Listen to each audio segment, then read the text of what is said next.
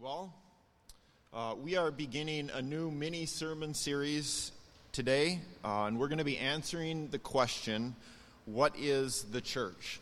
So back in 2020, we did a similar series when we were in the midst of the pandemic and physically separated from one another as a church. And now, in a sense, we're still coming out of the pandemic, but moreover, we're coming out of a summer that's been full of busy, and where we have had some distraction and been separated from one another in a variety of ways. So as we begin this series, let me provide just a few reasons why we're doing this series. We always want to help you understand why we're doing what we're doing, and so let me provide just a few reasons for this. First of all, we want to provide a biblical basis and clarity regarding Jesus Church, what it is about. So we might use the word church often or every so often. We might tell someone that we go to church, which actually isn't true. But I'll come back to that in a little bit. We may feel invested and care about Center Church. But what is Jesus Church? How should we think about the church?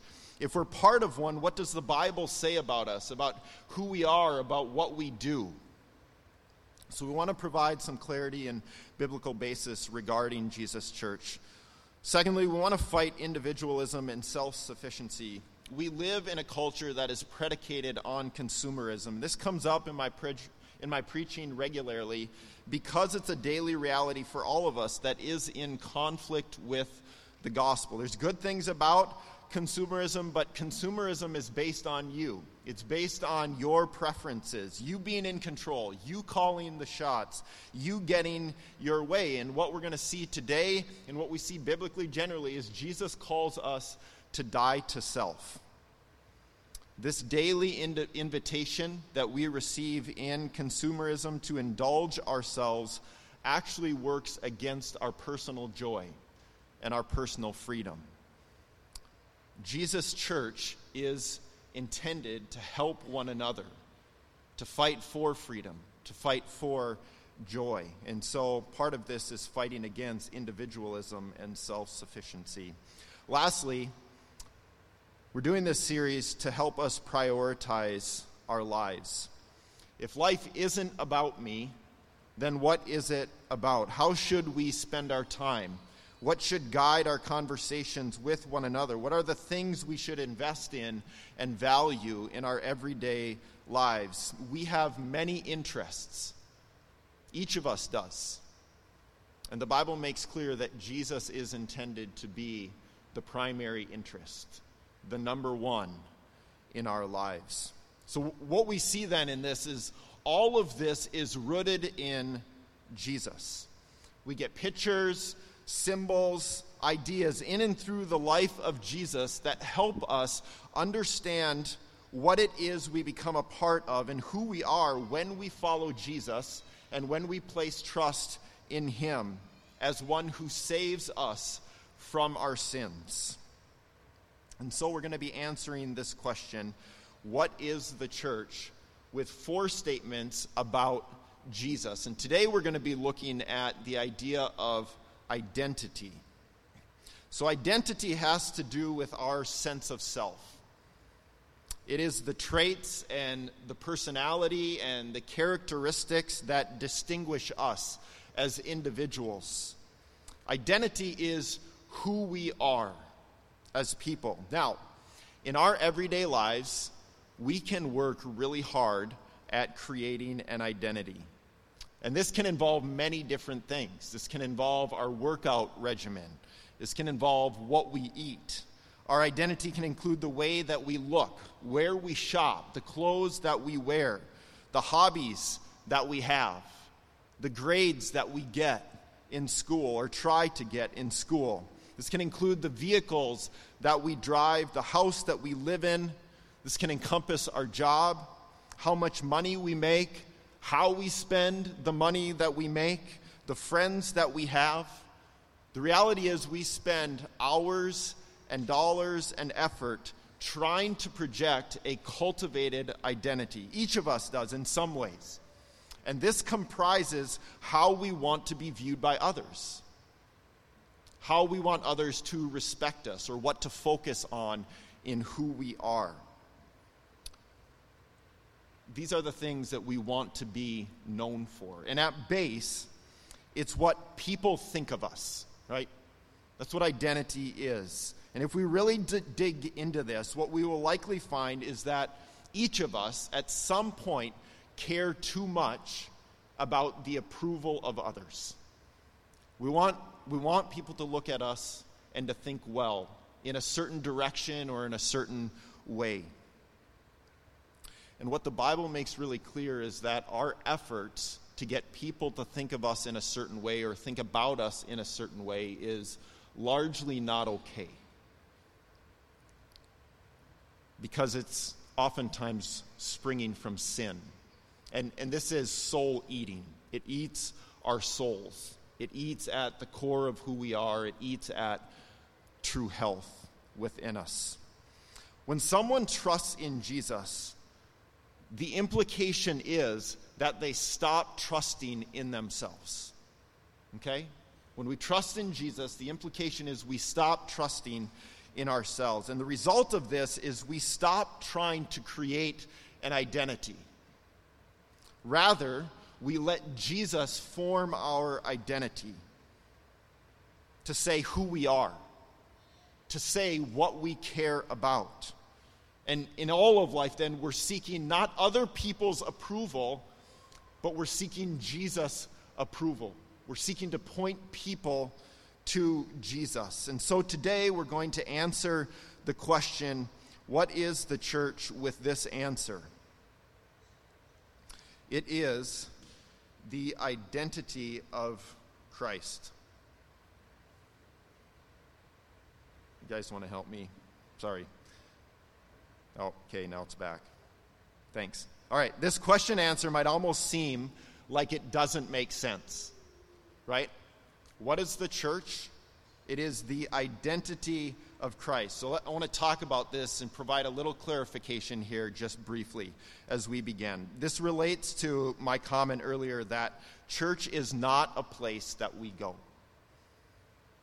When we hear the word church, it's so easy for us to think of place. This is how we have been trained, even the way in which we talk. We've been conditioned that the church is a building, right? I think a lot of us have had that communicated to us. That's what's been inferred to many of us throughout our lives. And if this is true, then answering the question, what is the church, with the identity of Christ, maybe seems a bit nonsensical to us, in a sense. But here's the deal. The church is not a place. It isn't a building. What the church is it is a people. So in the New Testament, there's a Greek word that's used for church. It's called ekklesia. And that word is used over 100 times. And every single time that word is used, it's talking about people. It's never talking about a building or a structure. It's always talking about people. And this then has massive implications for us, for how we view what the church is. For one, church is not where we go. Church is who we are. Church is who we are. It is our identity. Okay, so then when we answer the question, what is the church, with the identity of Christ, hopefully that makes a bit more sense. And hopefully everything else I'm going to say will help move us in this direction as well.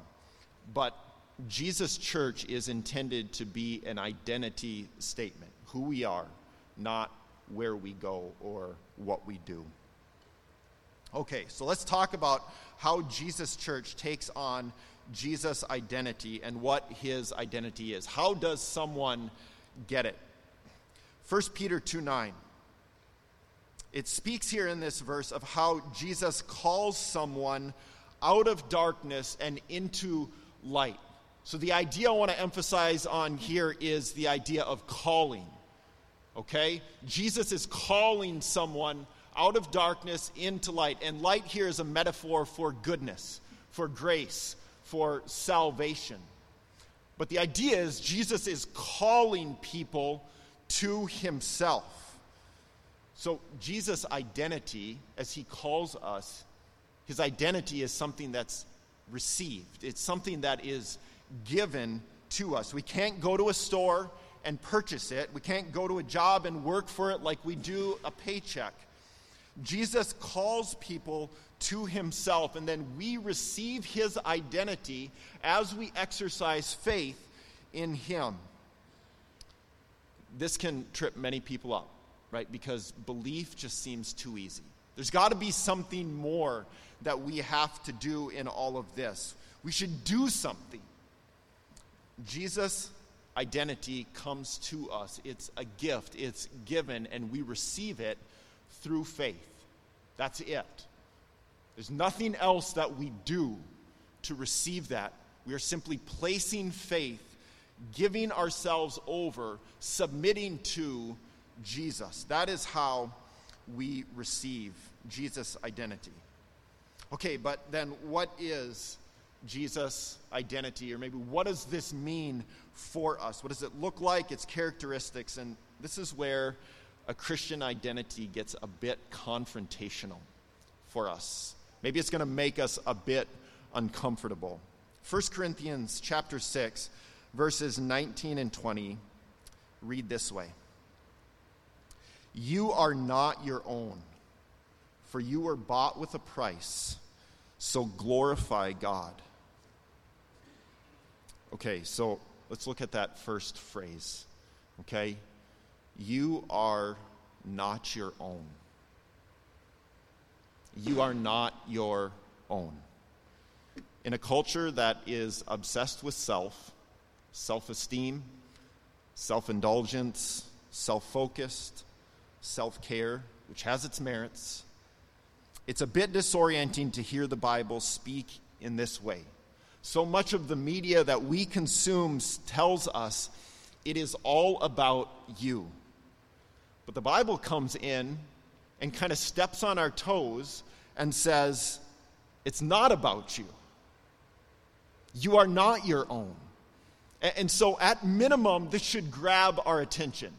For some of us, maybe we'll say, I don't like that. But at minimum, this has to grab our attention, okay? So if we are not our own, if we are possessed by someone else, a natural follow-up question would be, why would God do this?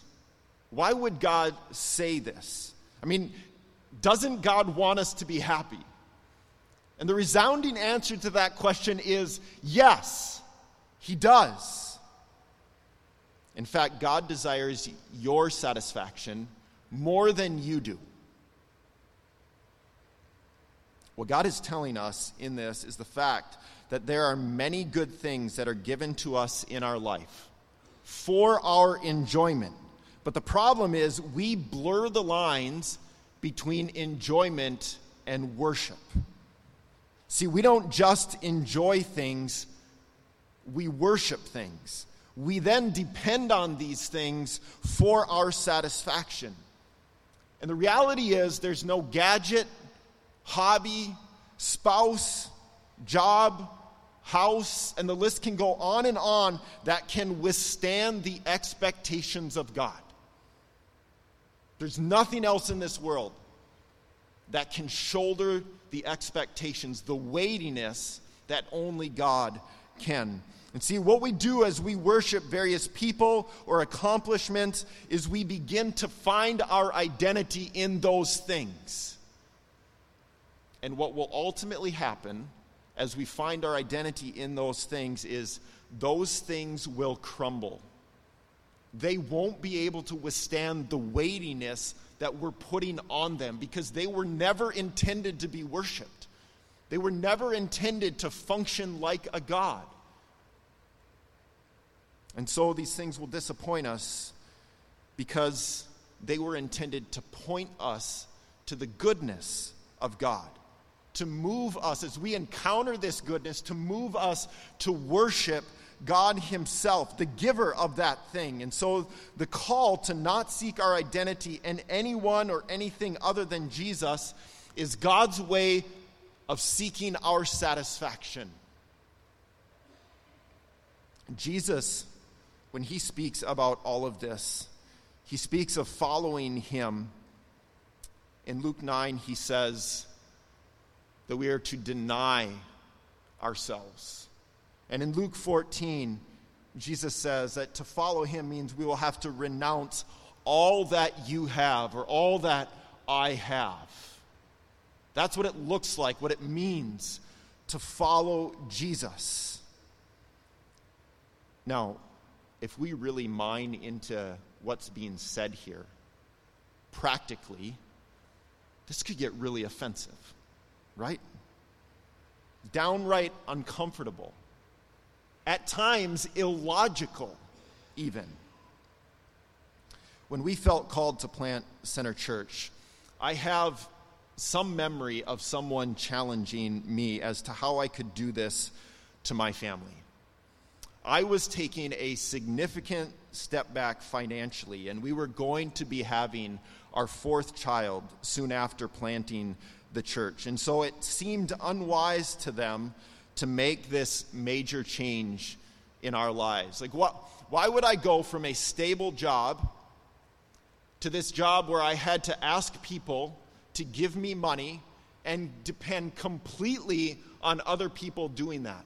And then after that, depend on a church that has no people, no money, no nothing, right? That was my plan. For sure, we had to make sacrifices and tough decisions. But there's nothing special about what we did. That's all in line with what we're reading here in the book of Luke, right? So I'm not up here saying, oh, look at us. No. This is what Jesus called us to. To not do this would have been disobedient.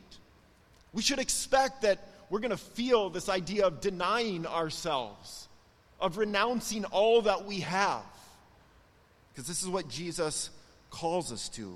And so when we follow Jesus, there's this dynamic that dreams are going to be dashed. Well, maybe a better way of saying this is dreams are going to be reshaped. Because Jesus will give us good dreams, better dreams. So it's not like his dashing of our materialistic dreams is something he's doing to try to steal our joy, right? That's not what he's about. So our dreams are going to be reshaped. Comfort is going to be sacrificed.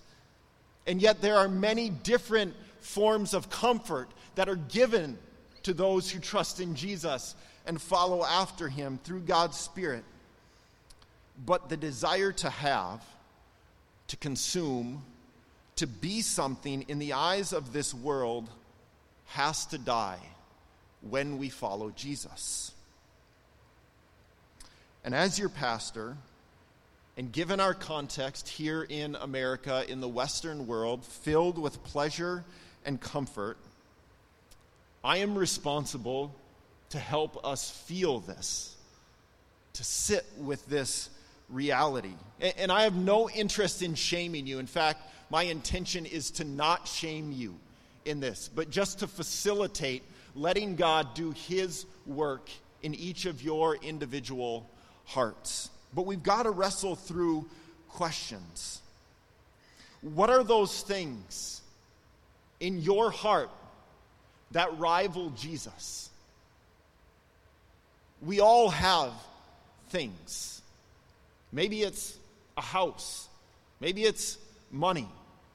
Maybe it's having our kids look a certain way or accomplish a certain thing or have opportunities.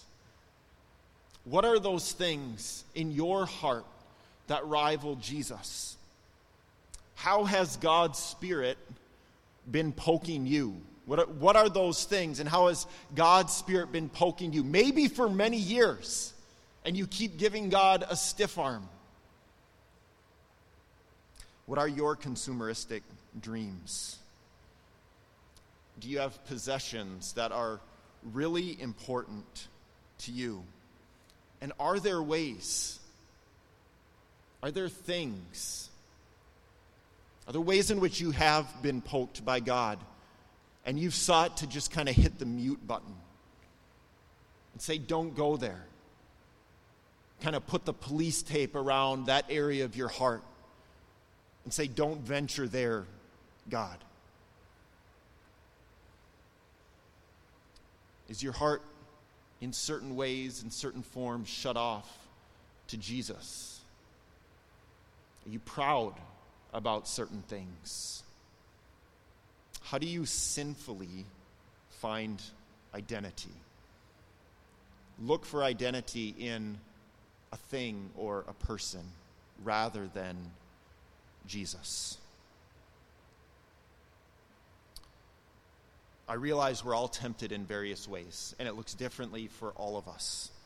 My concern is we're willing to overlook our sin, to minimize it, in some sense to embrace sin, and to think it's not a big deal.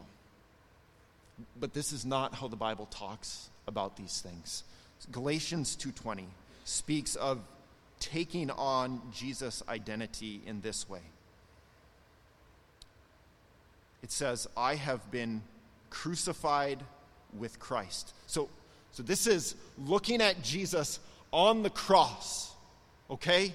And the author, Paul, here, he is identifying with what Jesus is doing. Not in the exact same way, but as Jesus dies, he's saying he's experienced some of this. As he's followed Jesus, he also has experienced death in himself. And so then he goes on and he says, it is no longer I who live, but Christ who lives in me.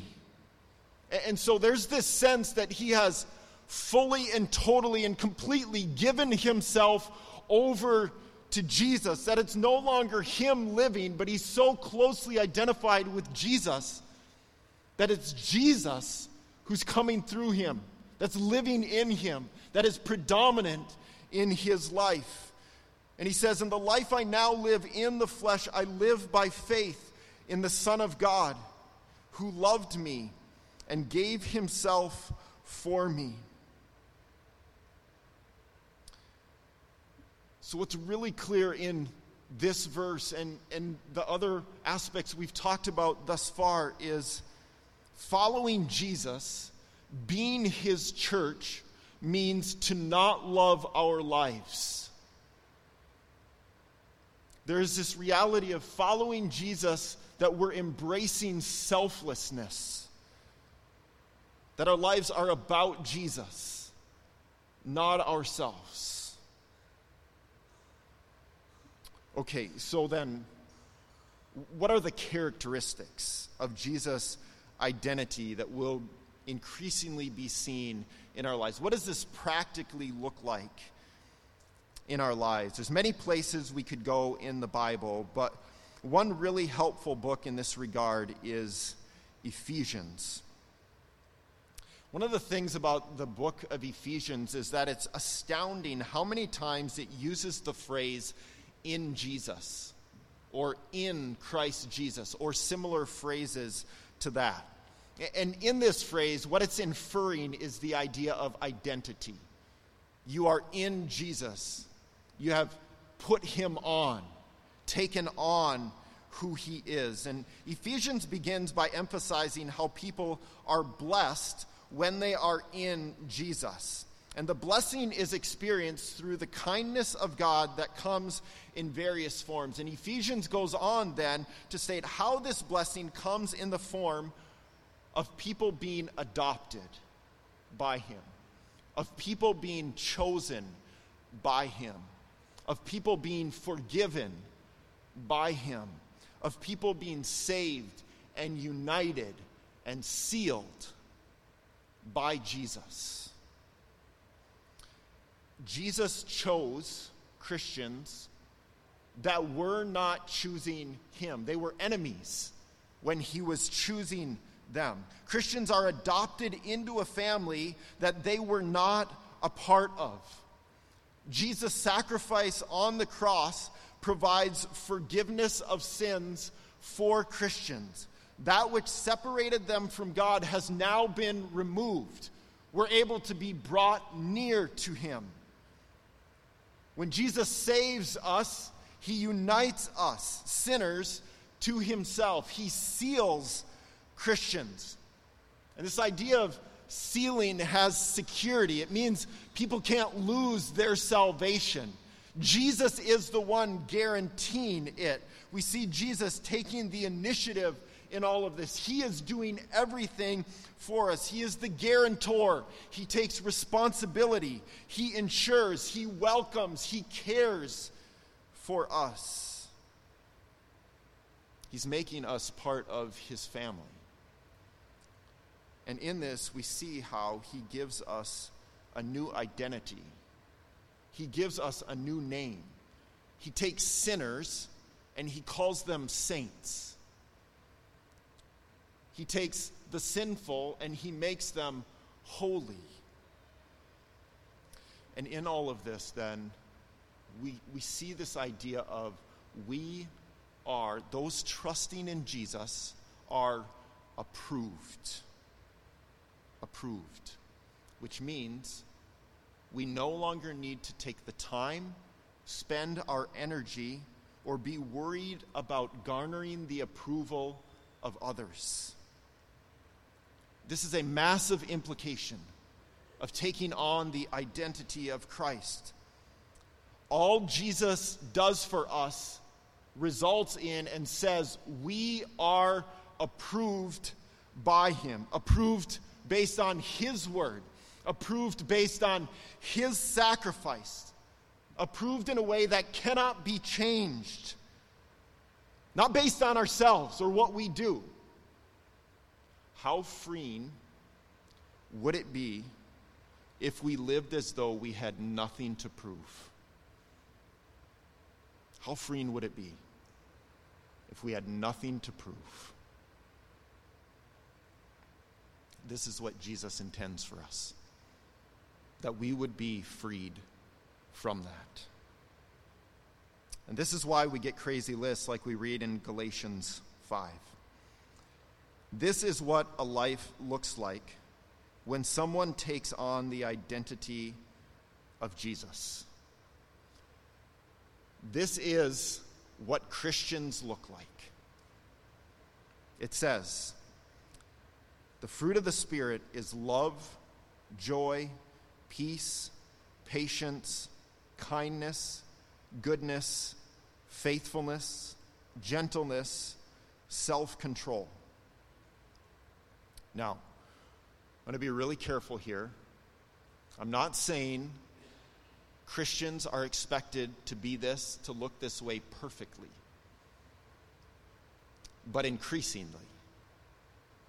Not perfectly, but increasingly. Is this how people experience you? Or maybe let's do this differently. Do you experience me in this way? That's my hope. That as you interact with me, that you experience these realities. And if not, then my family, not nuclear family, my church family, should talk to me. Am I harsh?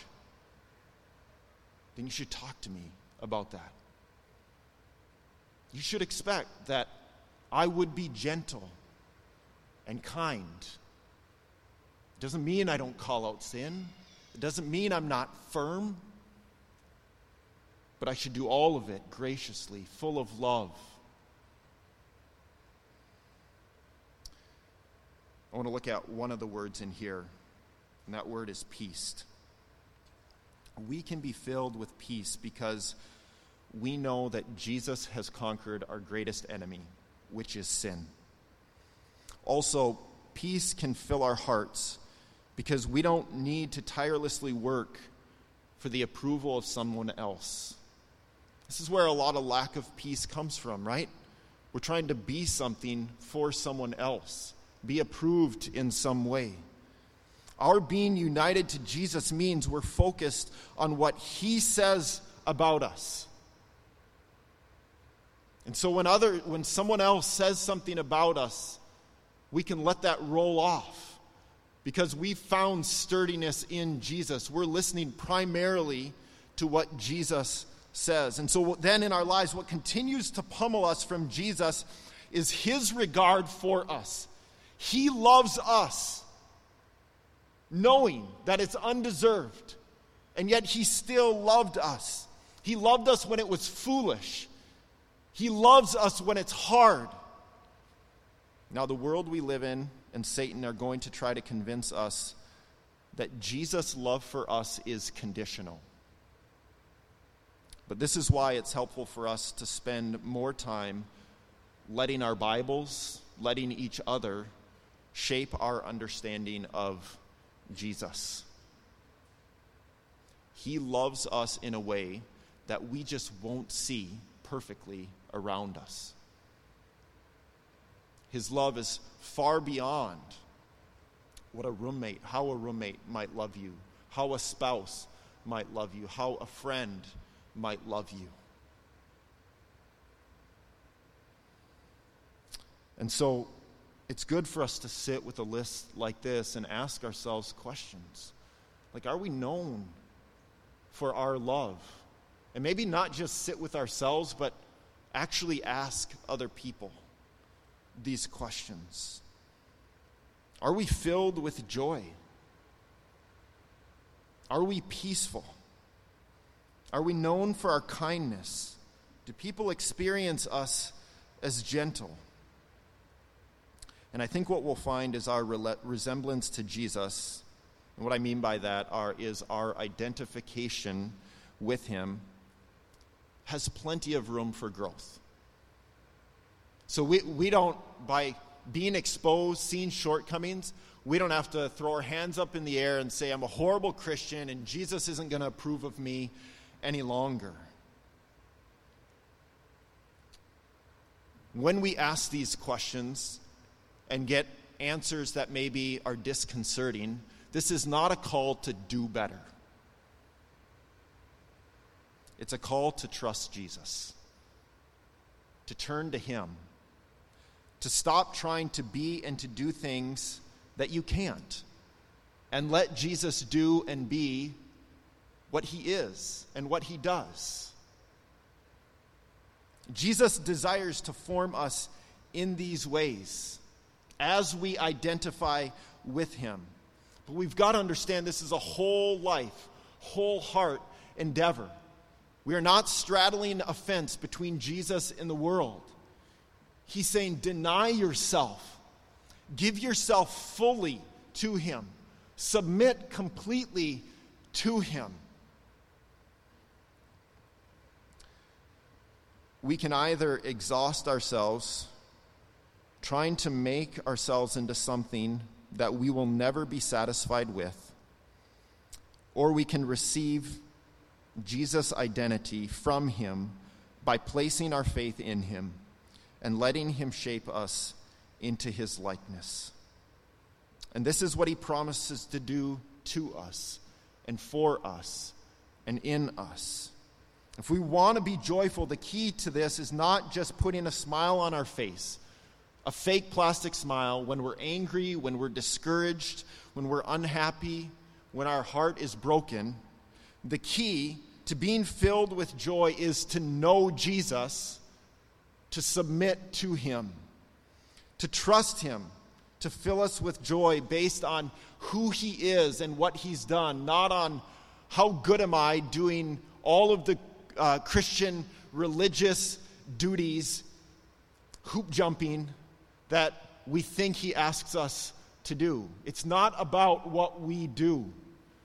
It's about who Jesus is and what he's done for us. So if we want to be joy-filled, then we look at Jesus and we see his love for us, his pursuit of us, his approval of us, his embracing of us when we're giving him a stiff arm. And so,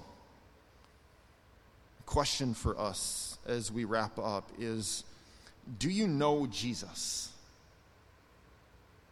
Not American Jesus. Not insert political party Jesus. Not whatever I want Jesus. Not do you vaguely know some things Jesus said, but do you know Jesus?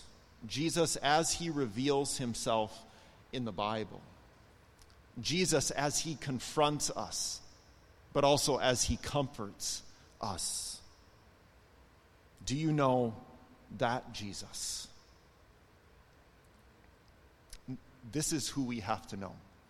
If we want to find contentment, if we want to find what we're looking for, we've got to see Jesus for how he reveals himself. And this is our point of gospel application. Jesus is where we find what we are looking for. So you might think you want money or something else, but I'm going to use money here, okay? You might think you want money, but you don't. What you want is security. What you want is to be loved. What you want is satisfaction. Money might give you a whiff of this, but it will never give you enough. It will never endure. But Jesus will. And so the call for us is to look at him, to trust in Jesus, because he is who and what we are looking for. And this is what it means to be his church, to find our identity in the one true Savior of this world.